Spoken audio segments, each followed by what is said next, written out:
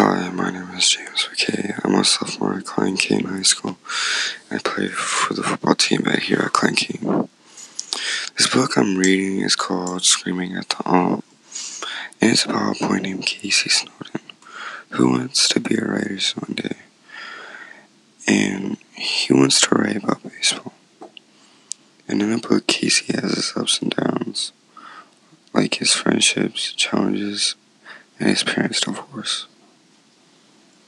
The book has a lot of funny and good and bad moments. What I love about this book is that he has many challenges to face in his life, but it makes him motivated to keep moving. What led me to read this book was that I like baseball and used to play. And Screaming at the Ump had my attention because I thought it was gonna be about like umpires not following the rules, but it's sort of like that, but more real life situations. This book is also good to me because it's like my story with my parents' divorce. My dad owns his own business, just like Casey's dad.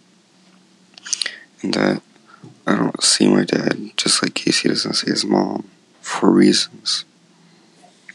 I rate this book a solid 5 out of 5, so I recommend reading this book. And I like reading these types of books because the reader, as myself, gets to feel how the author is and experience their feelings.